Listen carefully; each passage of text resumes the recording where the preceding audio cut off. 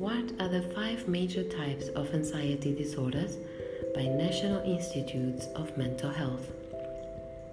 The 5 major types of anxiety disorders are 1. Generalized anxiety disorder, GAD, is an anxiety disorder characterized by chronic anxiety, exaggerated worry and tension, even when there is little or nothing to provoke it. 2. Obsessive compulsive disorder, OCD, is an anxiety disorder and is characterized by recurrent unwanted thoughts or obsessions and/or repetitive behaviors or compulsions.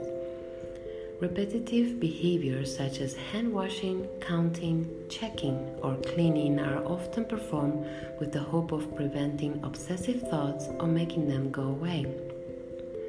Performing these so-called rituals, however, provides only temporary relief, and not performing them markedly increases anxiety. 3. Panic disorder is an anxiety disorder and is characterized by unexpected and repeated episodes of intense fear, accompanied by physical symptoms that may include chest pains, heart palpitations, shortness of breath, dizziness, or abdominal distress. 4. Post-traumatic stress disorder, PTSD, is an anxiety disorder that can develop after exposure to a terrifying event or ordeal in which grave physical harm occurred or was threatened.